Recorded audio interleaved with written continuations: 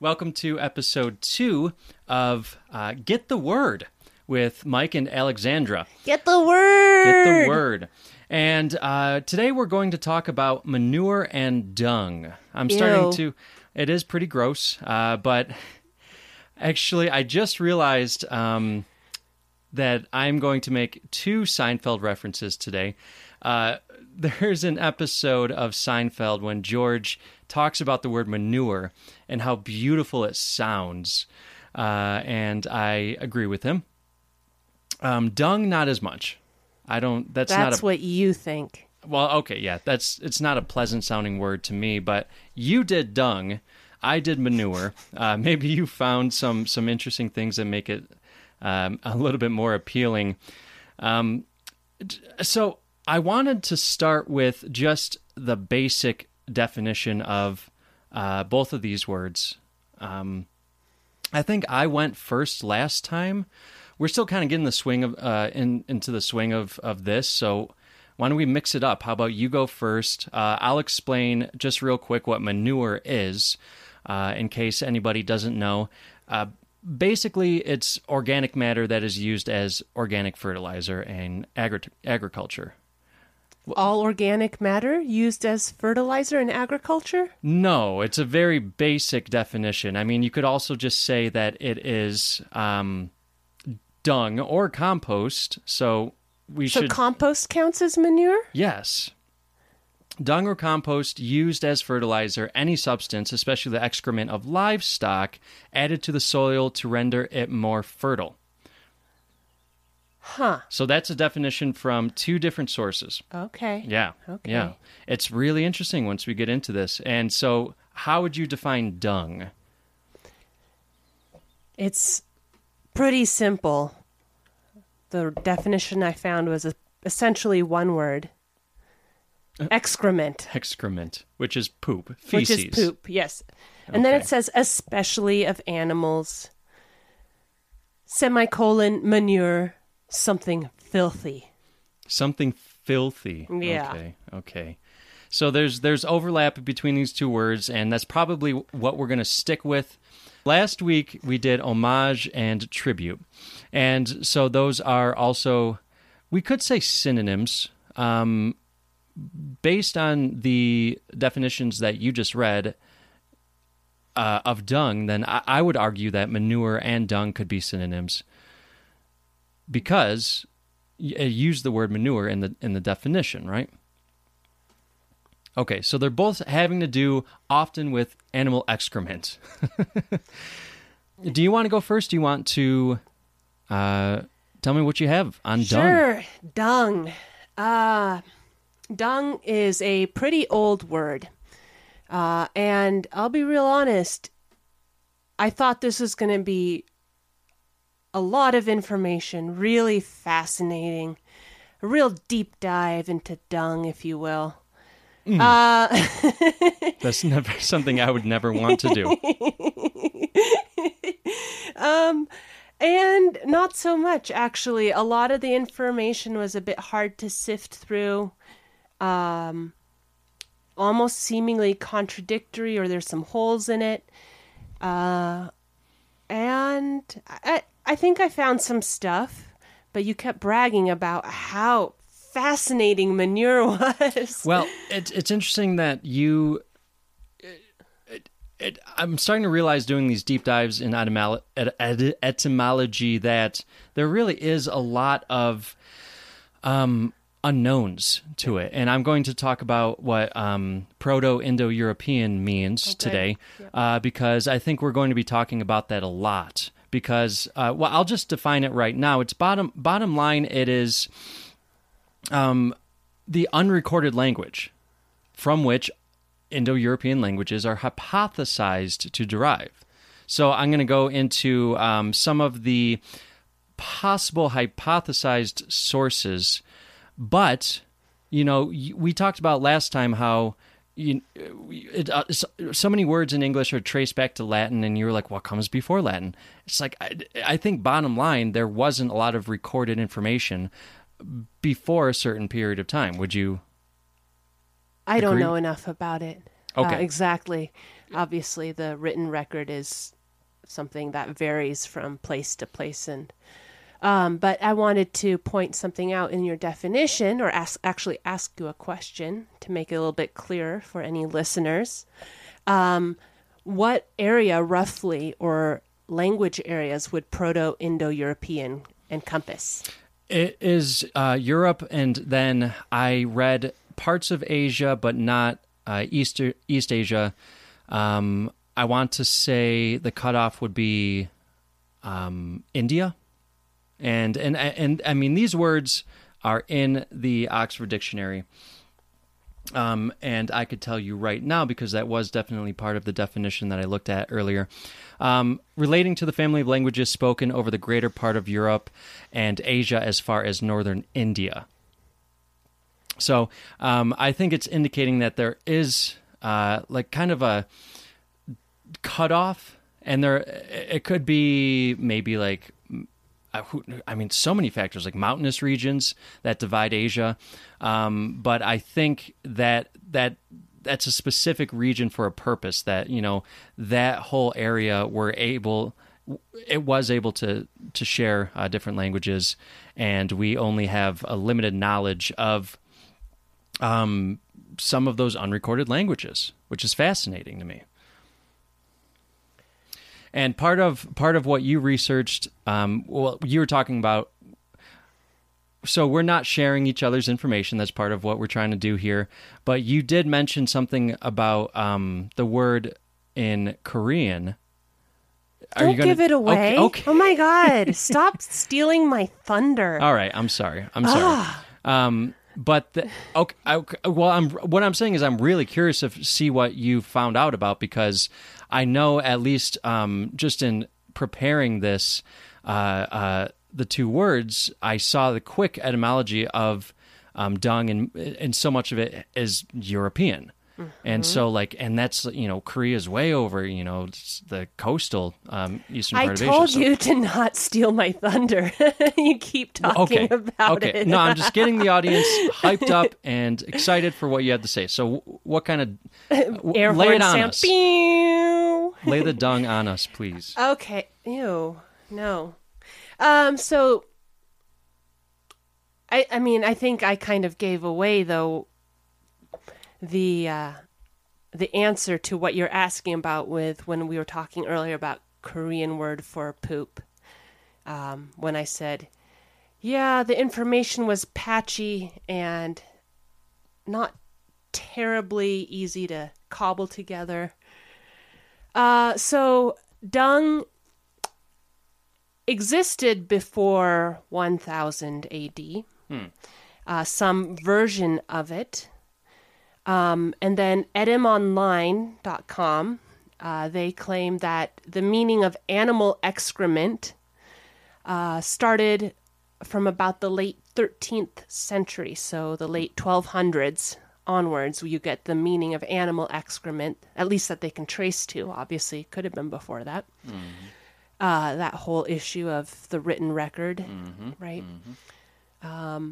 And the lineage is a little convoluted. So I'll go from most recent, or perhaps the most immediate, to our usage on backwards. Dung traces to the Old English dung. Oh, it's the same word. Whoa. And it had two meanings. Manure, decayed matter used to fertilize soil. And it also had prison. Okay. What'd you find out about that? I'll get there. Okay. From there, then you go to the Old German or Old High German, and also some of the others. Well, I guess German isn't Scandinavian, but some of the Scandinavian languages. And you have a few different versions that relate to dung. At least, I don't know. I guess I don't know if it's proved or not, but according to all these different etymology sites. So the first one I have is Tunk. I guess if I were really being German, it'd be Tunk. So that's a German word? Any well, of our Old High German.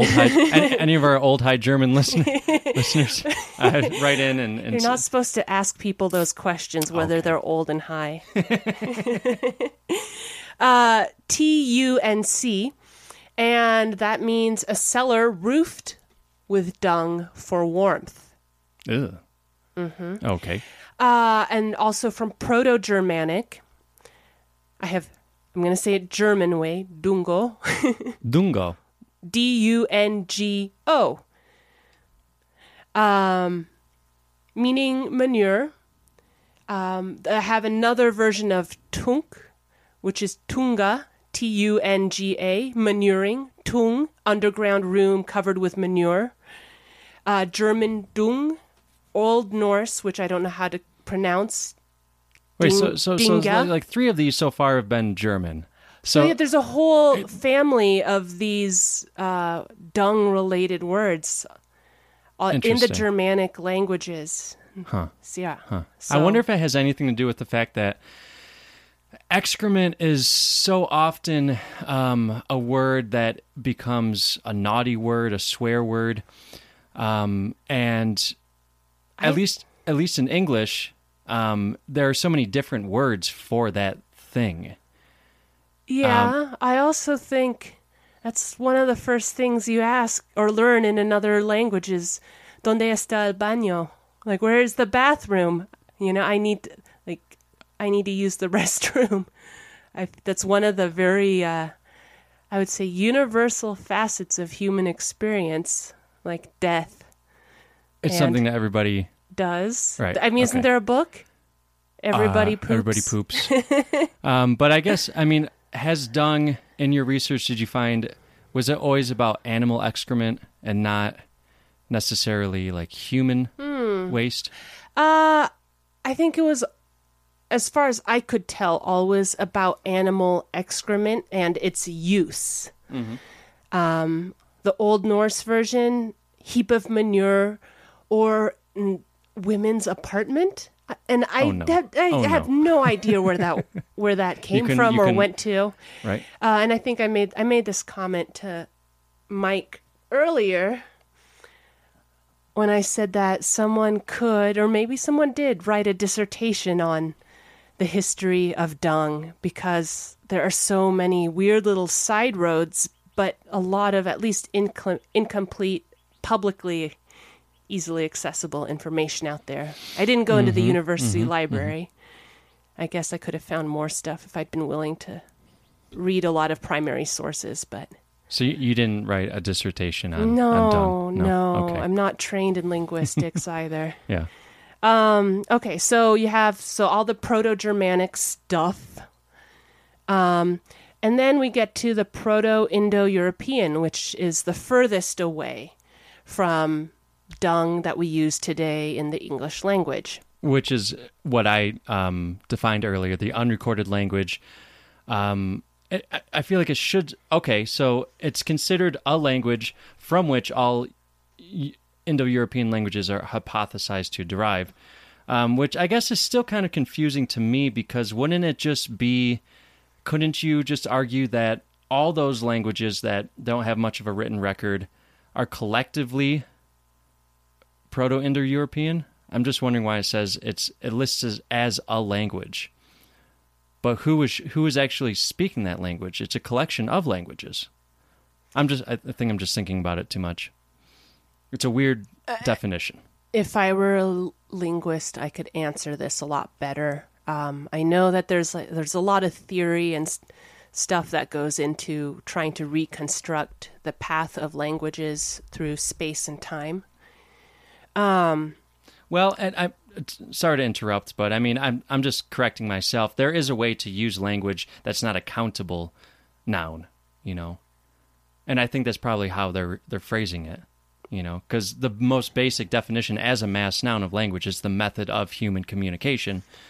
So it's just saying this is a method of human communication that's kind of not recorded, and it's a collection, yes. Right? I don't know if it's a collection or if it's a unified ish language. I'm positive that it's not, because I'm going to get into, like I said earlier, some of the possible hypothesized sources of my word, of manure. So, okay. Okay. All right. What else you got? My little wheels are turning, but okay. I'll have to save that for another time. Okay. So Proto-Indo-European, Dung, Dheng, hyphen, or dash, meaning to cover, perhaps to spread or cover with dung, as in fertilizing, or covering. Is that a verb? Verb use? It seems like it's been both verb and, well, no, I think it is just a verb. I think covering is the act. It's not a gerund. Mm-hmm. But like I said, it's real patchy out there. So we go from to cover or covering all the way to excrement. Wild. And so the best link that I could find about why we move from Dung, which is to cover, to dung, which is poop, was etymonline.com has this quote. The word recalls the ancient Germanic custom, reported by Tacitus, of covering underground shelters with manure to keep in warmth in winter. Wow. So that also goes back to, I told you about that old High German Tunk, cellar roofed with dung for warmth. And I assume that that has something to do with why it's related to a women's apartment or women's room. Wow, so let me see if I can imagine this. Like, it's cold, it's up north in the Scandinavian region, and they're like, oh man, we got to tunk our underground structure here. You got to tunk your tunk. I mean, maybe if it was being used as a verb, or like, but like, if I'm understanding correctly, it did refer to that, the covered roof, and not just the excrement itself.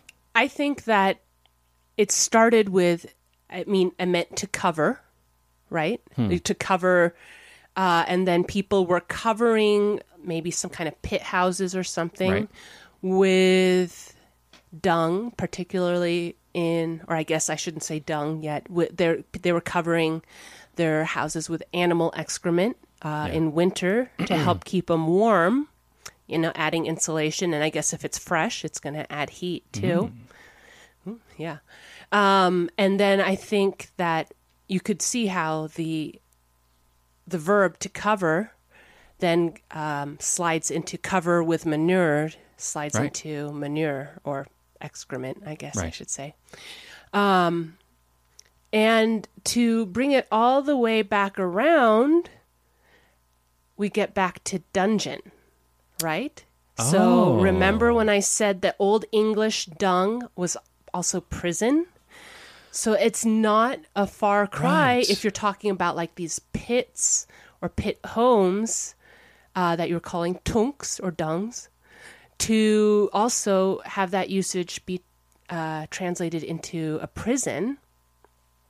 And then so eventually when you have, bigger buildings, castles and so forth, and you want to talk about where you throw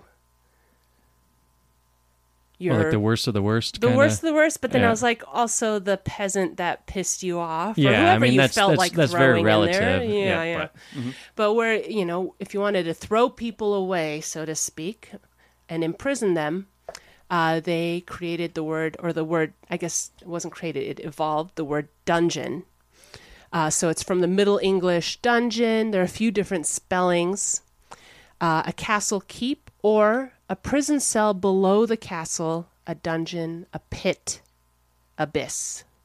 And it's apparently a merger of the Old French donjon, Donjon, And Old English dung, a subterranean chamber, prison, a dungeon. So yeah, that's there were a couple of other words of note or phrases of note I thought would be kind of fun to sprinkle in with dung. One is our favorite little animal, the dung beetle, which you promised me I would see here and I haven't seen. Well, we've been keeping the cows out of the property. Yeah, you kept the cows out. There's a season for them, I promise. They'll be around. Okay.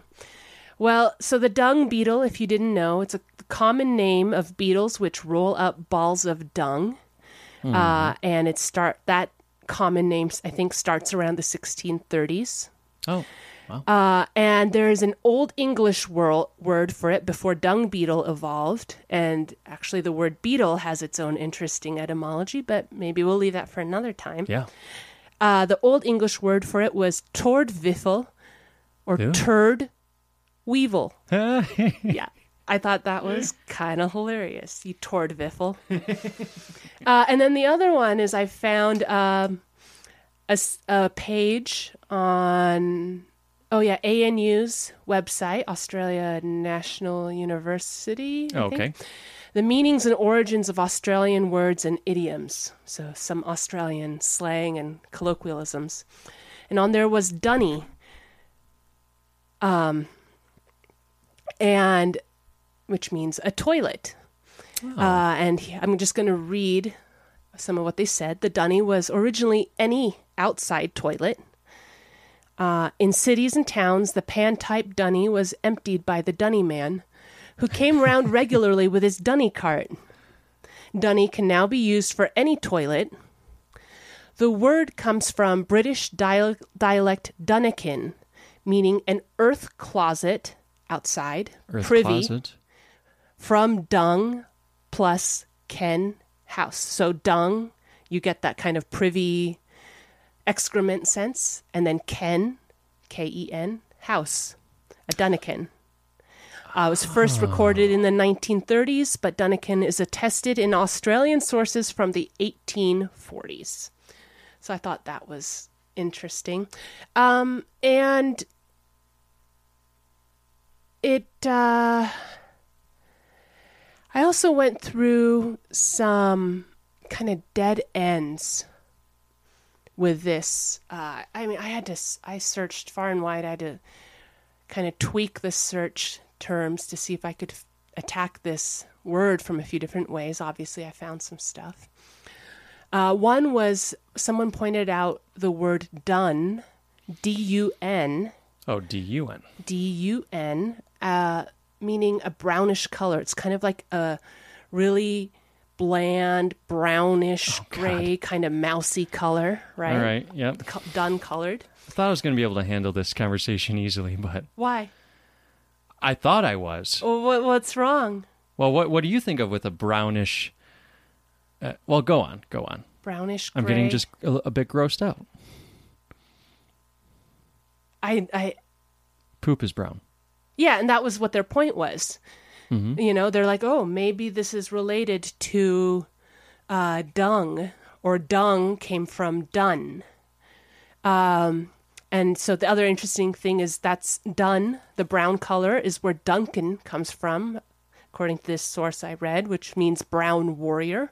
Also donkey.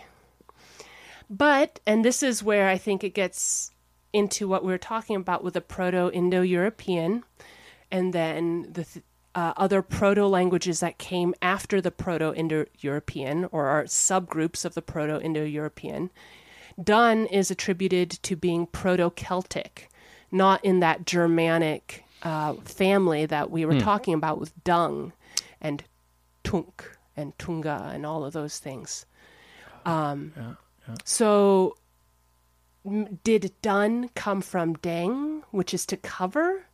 And then was that practice of covering with manure a meaning that was already existing within the Proto-Indo-European sense? I don't know. But that was just kind of a dead end that I didn't follow any further, because repeated sources said dun was Proto-Celtic, and it didn't seem to have any link to these other Yeah. Germanic words. Yeah, and perhaps somebody is really dived deeply into that, but we'd have to go much deeper. Yes. Yeah. I told you. Dissertation topic. Yeah. Fascinating. Yeah. One last thing that I thought was kind of funny that I found, wasn't helpful, was a gong farmer. You can look gong farmer up on Wikipedia. That's where I ran across it. I thought, oh, maybe gong, something to do with dung. A gong farmer, also gong firmer, gong firmer, gong fayer, gong fower, gong scourer, was a term, and this is a quote, that entered use in Tudor England to describe someone who dug out and removed human excrement from privies and cesspits.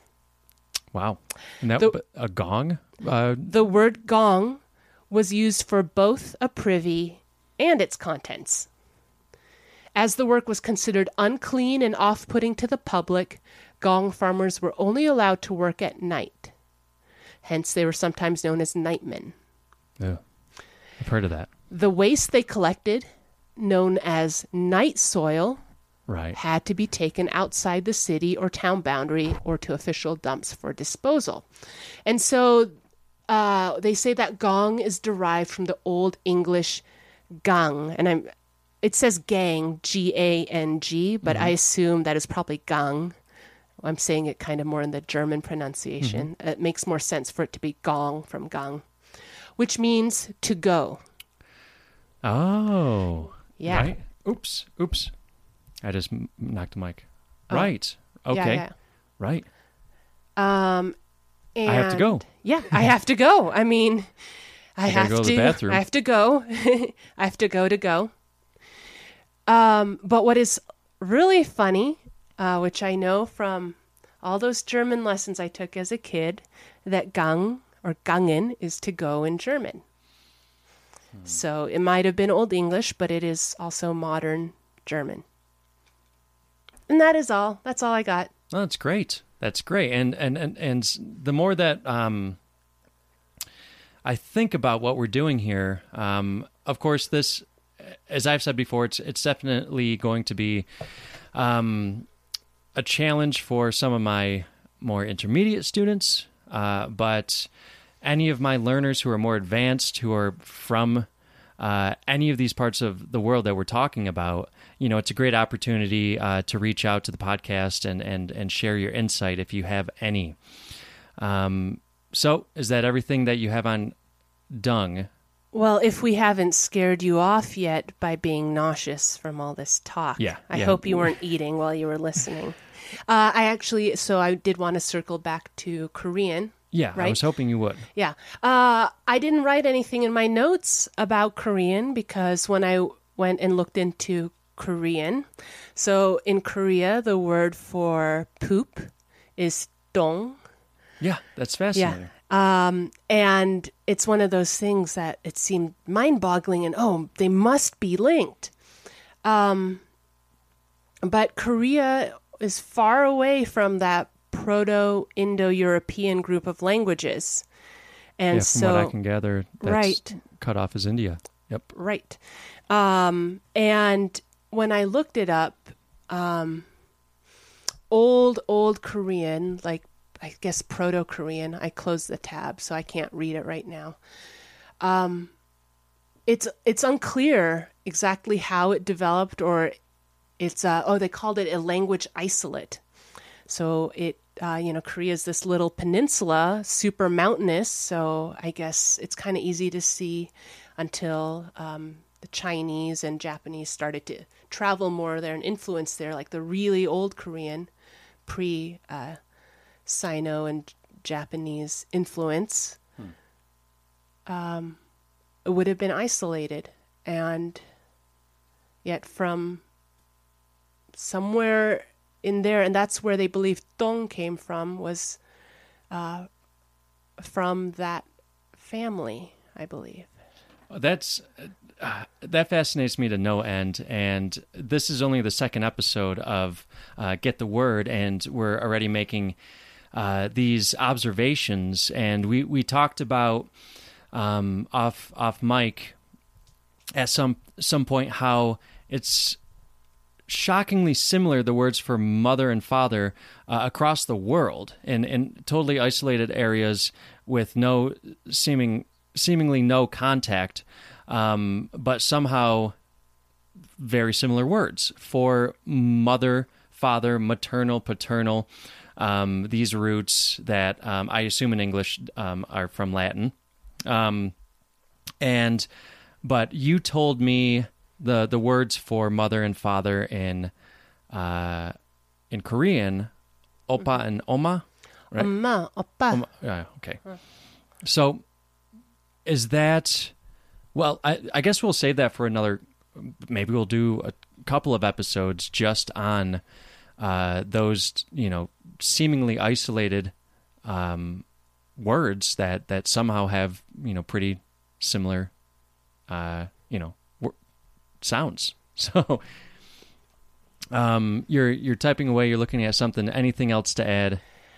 I just wanted to double check and make sure that what I said, because I hadn't written notes. I just was trying to make sure that I was accurate in what I said. Right. And I'm not, okay, of Middle Korean. Okay, so Dung is of Middle Korean origin. Sorry, so not from Old Korean. So, yeah. But maybe we should do a deep dive into Korea at some point and get my mom here. Well, that'd be great. That would be great. Yeah, so you spent years in Korea, and you're half Korean. Your mother's from Korea. So I think that would be appropriate. And they named me after an Amazon device. Yep. Which was the style at the time. Okay. Yes. Back in the 80s. So it is getting pretty hot. We're going to take a break, and we'll return with Manure.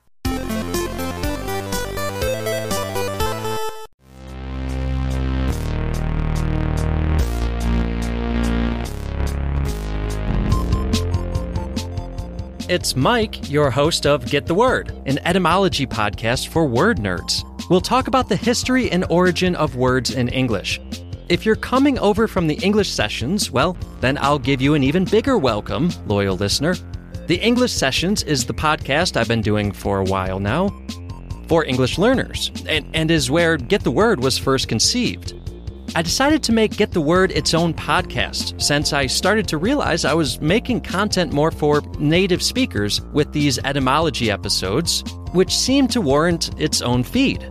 Don't worry though, for those of you who are English learners, there will still be transcripts of the episodes on the website. Look for details in the show notes. Get the Word, an etymology podcast for word nerds. Available on Spotify, Apple Podcasts, and wherever you get your podcasts.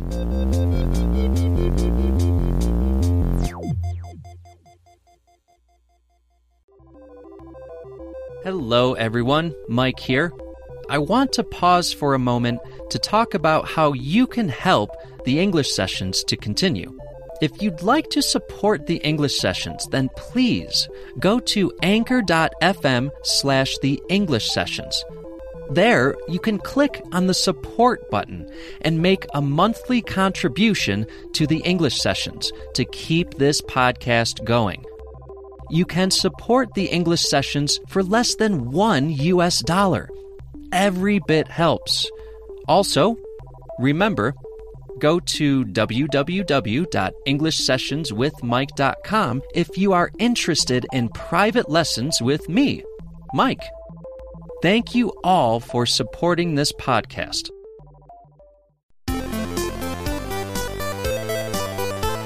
And we're back. I just want to remind everybody this is another episode of Get the Word that is being released to the general public. We are going to release specific episodes only for my Patreon supporters. So if you're interested in becoming a supporter of the podcast of the English sessions and get the word, go to www.patreon.com/the English sessions. I will spell that out a little bit for you. It's patreon.com/the English sessions. And just for $5 per month, you can gain access to extra content, including episodes of Get the Word, but also of some sessions that I have with my learners.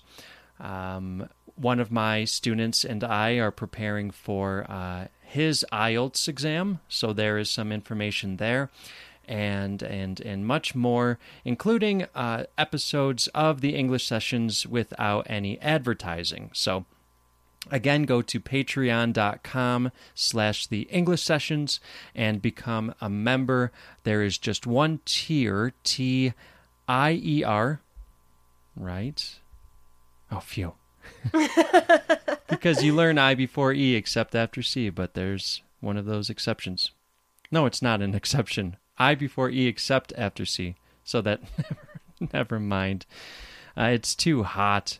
So there is a tier. It's just $5 per month, and you get all of this content, $5. I'm sure it's just converted right over to your currency. If you have any questions, though, if it's a complicated process in any way and you are interested, then just reach out to me and I will help. I can help you.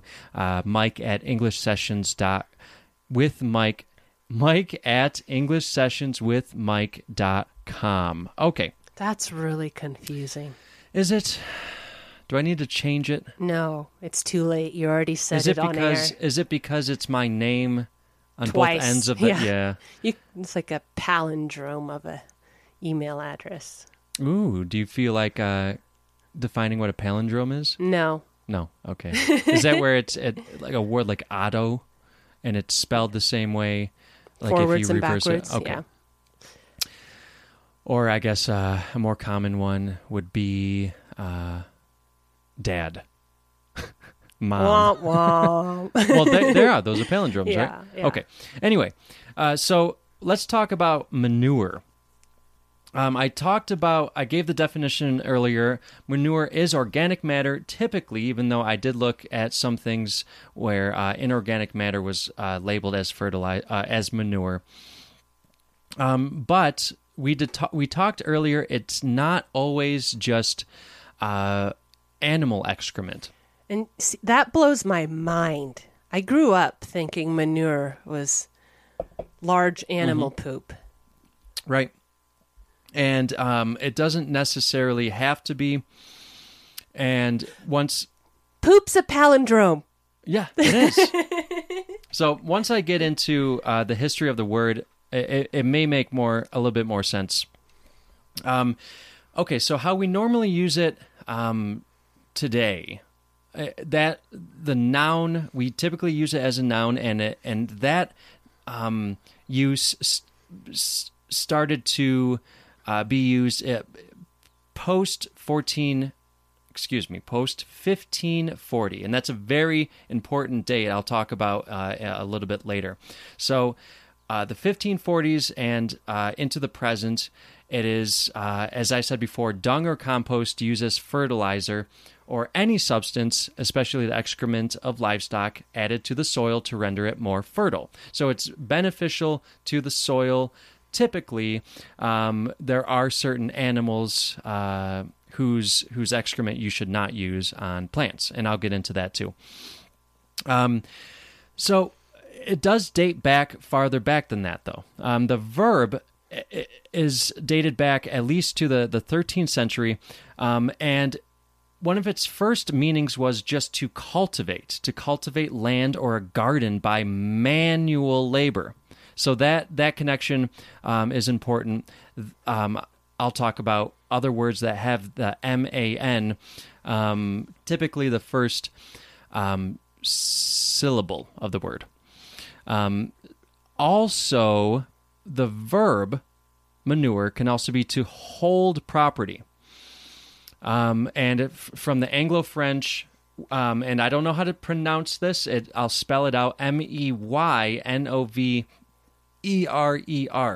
which, yes, it looks like maneuver, and there is a connection there. So the Old French Manover, which is, again, it kind of looks like maneuver, means to work with the hands, to cultivate, to carry out, to make, to produce. So again, initially from French, that sounds much, much like maneuver.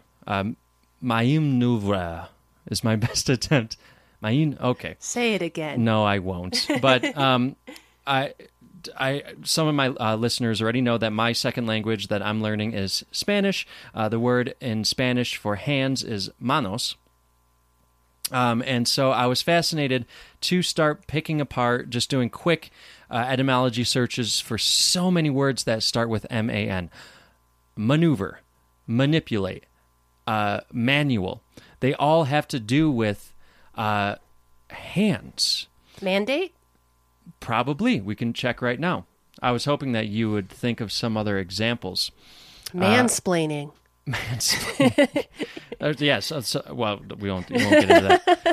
I won't have to. I mean, I won't try to explain that to you right now. What that means. Latin. Okay, mandate. Mandatum. Something commanded. Neutered past participle of mandar or mandare. From manos, hand. Mm-hmm. So hand plus give. Mandate is hand and give. And okay, so let's talk more about hand and in the history of, I guess, the significance of that part of the human body, or more broadly, what it can represent. So I mentioned earlier, Proto-Indo-European history of this word. So I just explained the use of it from the 13th century forward with its French and Anglo-French roots. Now, if we try to dive more deeply into hypothesized sources that are Proto-Indo-European, we have this. We have from the Hittite word, which means to distribute or entrust. Again, I have no idea how to, I had to look up what the Hittite civilization was because it was so long ago and it seems relatively brief. I know it's very significant, but I'll do more research at some other point, but it's spelled M-A-N-I-I-A-H-H. But also Greek, M-A-N-E, maybe Mane. I don't know how to exactly pronounce Greek, but that word means hand. Latin manos, hand, or strength, or power over, or armed force, or handwriting. You could translate manos as from Latin, and so it's really interesting the association with strength. A couple of other. I won't go through every single one of these, but there are also possible Old Norse, Old Irish, German. Tell me how this would be translated in German. Vormund, or not translated. Well, Vormund. Okay, how you say it is what I meant. Yeah, okay, I figured. Do you know that word? Well, according to my research, it can translate as guardian, which was a dead end for me. I can't explain that one. Okay, so there are all these possible Pro-Indo-European influences on the word. I want to focus more specifically on power. We have certain phrases in modern English, like something is in your hands. You have the power to do it. It's in your hands. I wrote down "give them hand," and you're giving me the furrowed brow, so I had a feeling like I know I've talked about before. Language is always changing. I want to talk about using hand in a way that probably is much more modern use of it because it comes from Seinfeld.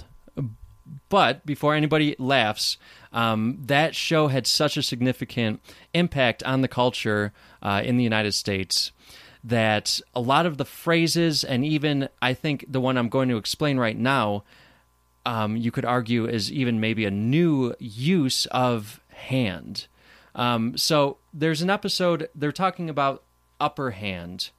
If we explain, like, how would you define upper hand? Like, when you have the upper hand? You have the advantage.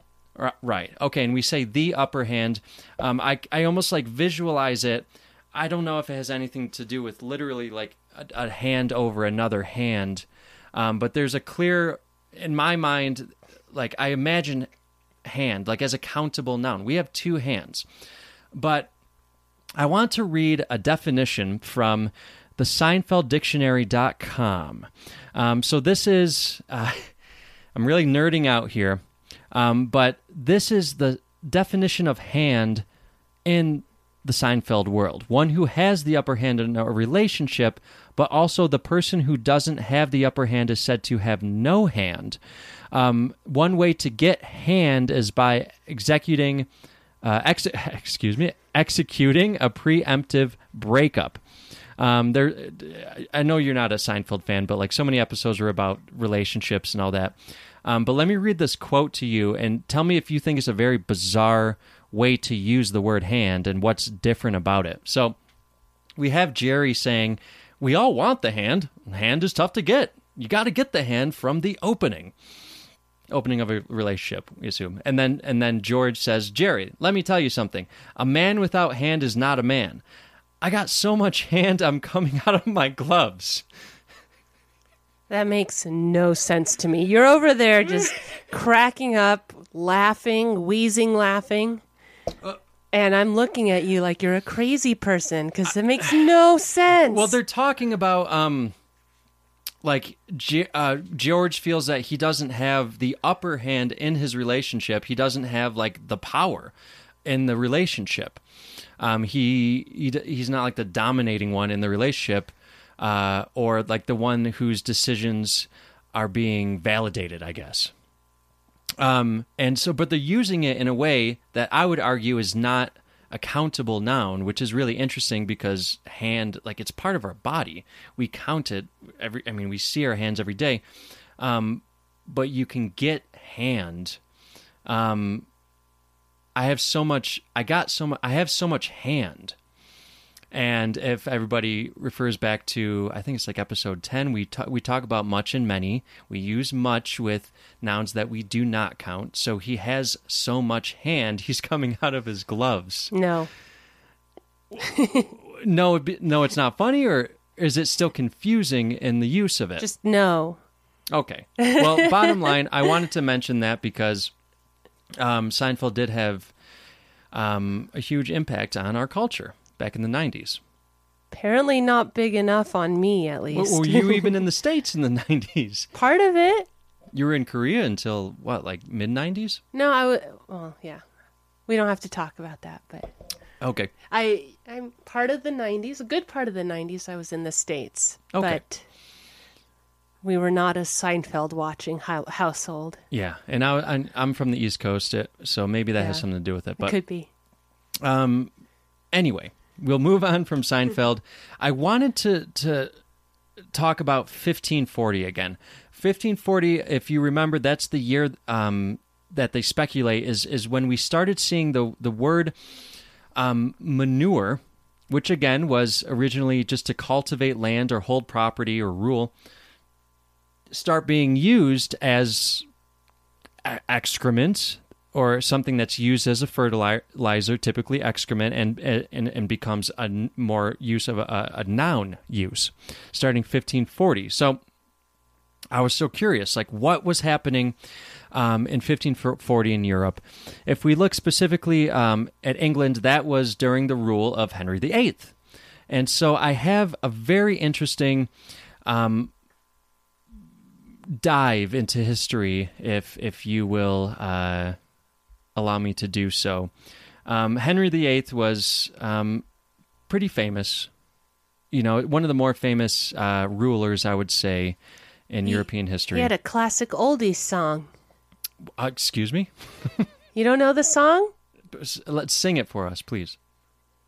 I'm Henry the Eighth, I am. Henry the Eighth, I am. I got married to the widow next door. She's been married 7 times before, and everyone wasn't Henry. Wouldn't have a Willie or a Sam or a Sam. Bum. Or maybe some other name. I'm a eighth old man named Henry. Henry the Eighth, I am.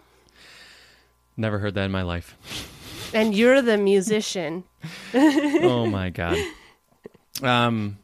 Showing how much more cultured you are than I am, I guess. No, and I didn't ever watch Seinfeld. Okay, so Henry VIII, he was famous for being a bigger man, very extravagant man, a lot of wives, right, because he kept wanting a son, if I remember history correctly. So the period between 1536 and 1540 in England was a period known as the dissolution of the monasteries. Do you know where I'm going with this? No. Okay, so King Henry VIII in 1536 took away the land and money that the nuns and monks of the Roman Catholic Church owned. Oh, I remember that from history, yeah. Okay, so he then gave this land and money to people that supported him. So at this time, he wanted to get a divorce, but he was refused by the Pope. Mm-hmm. And this made him mad. And he decided to create his own religion, the Church of England. Fascinating. So that all starts at this exact same time. And I want to read a little bit more about this. Okay, so Henry VIII wished to divorce his wife, Catherine of Aragon, who had failed to give him a male heir. This is from history-uk.com. When the Pope refused to grant the divorce, Henry set up the Church of England. The Act of Supremacy in 1534 confirmed the break from Rome, declaring Henry to be the supreme head of the Church of England. Oh my God. I mean, talk about like holding a grudge against, there's so much more to it, but, from what I can gather, like, he resented the fact that the Pope, said, no, you can't divorce this woman. But there were so many other reasons and advantages to him. I want to read just a little bit more from this source from history-uk.com. The monasteries were a reminder of the power of the Catholic Church. It was also true that the monasteries were the wealthiest institutions in the country, and Henry's lifestyle, along with his wars, had led to a lack of money. Monasteries owned over a quarter of the cultivated land in England. By destroying the monastic system, Henry could acquire all of its wealth and property whilst removing its papist influence. So, what a huge shift in history in England. So I kept, finding this incredibly significant event that coincided with the term manure shifting in its meaning.